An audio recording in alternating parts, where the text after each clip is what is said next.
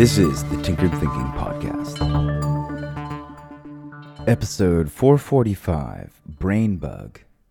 Coders talk about debugging code, finding the one spot where things go awry, where the whole system stops or trips or redirects in a strange way. What about debugging the mind?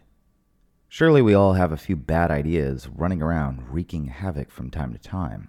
Like bugs in code, bad ideas or bad narratives can keep us stuck in a bad system of thought and behavior, creating a vicious cycle and burrowing who we are deeper and deeper into a problem. However, just as code can be debugged, the mind and the ideas that run on our GUI hardware can also be debugged. These bugs might look like bad habits, and no matter how nonsensical, there's always a story that we are telling ourselves when such a bad habit rears its counterproductive head. Sometimes the mere act of saying this story out loud by simply speaking the thoughts as they occur around a bad habit can be enough to totally disrupt a habit. We become mindful and reflective in a way that exposes our thinking as opposed to letting it slide in the silence created by a private mind. At the very least, saying such stories and thoughts out loud can spark a new perspective that breeds ideas about how to change our own undermining behavior. Getting rid of these bugs may in fact be more important than installing better ideas and habits.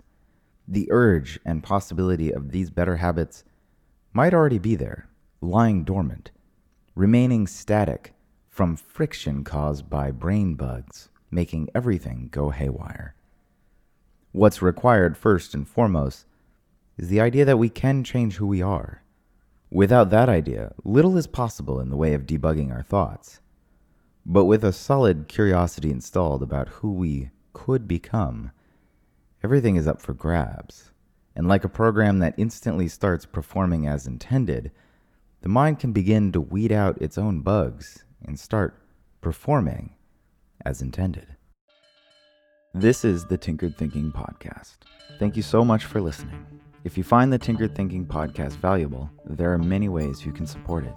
You can review it on iTunes, you can share it on social media with your friends, you can blog about it or discuss it on your own podcast, or you can support it directly, and you can do this on the support page at tinkeredthinking.com.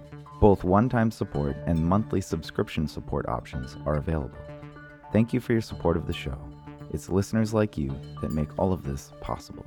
Any feedback or questions are always welcome, so feel free to reach out. And until tomorrow, remember to be careful about the context.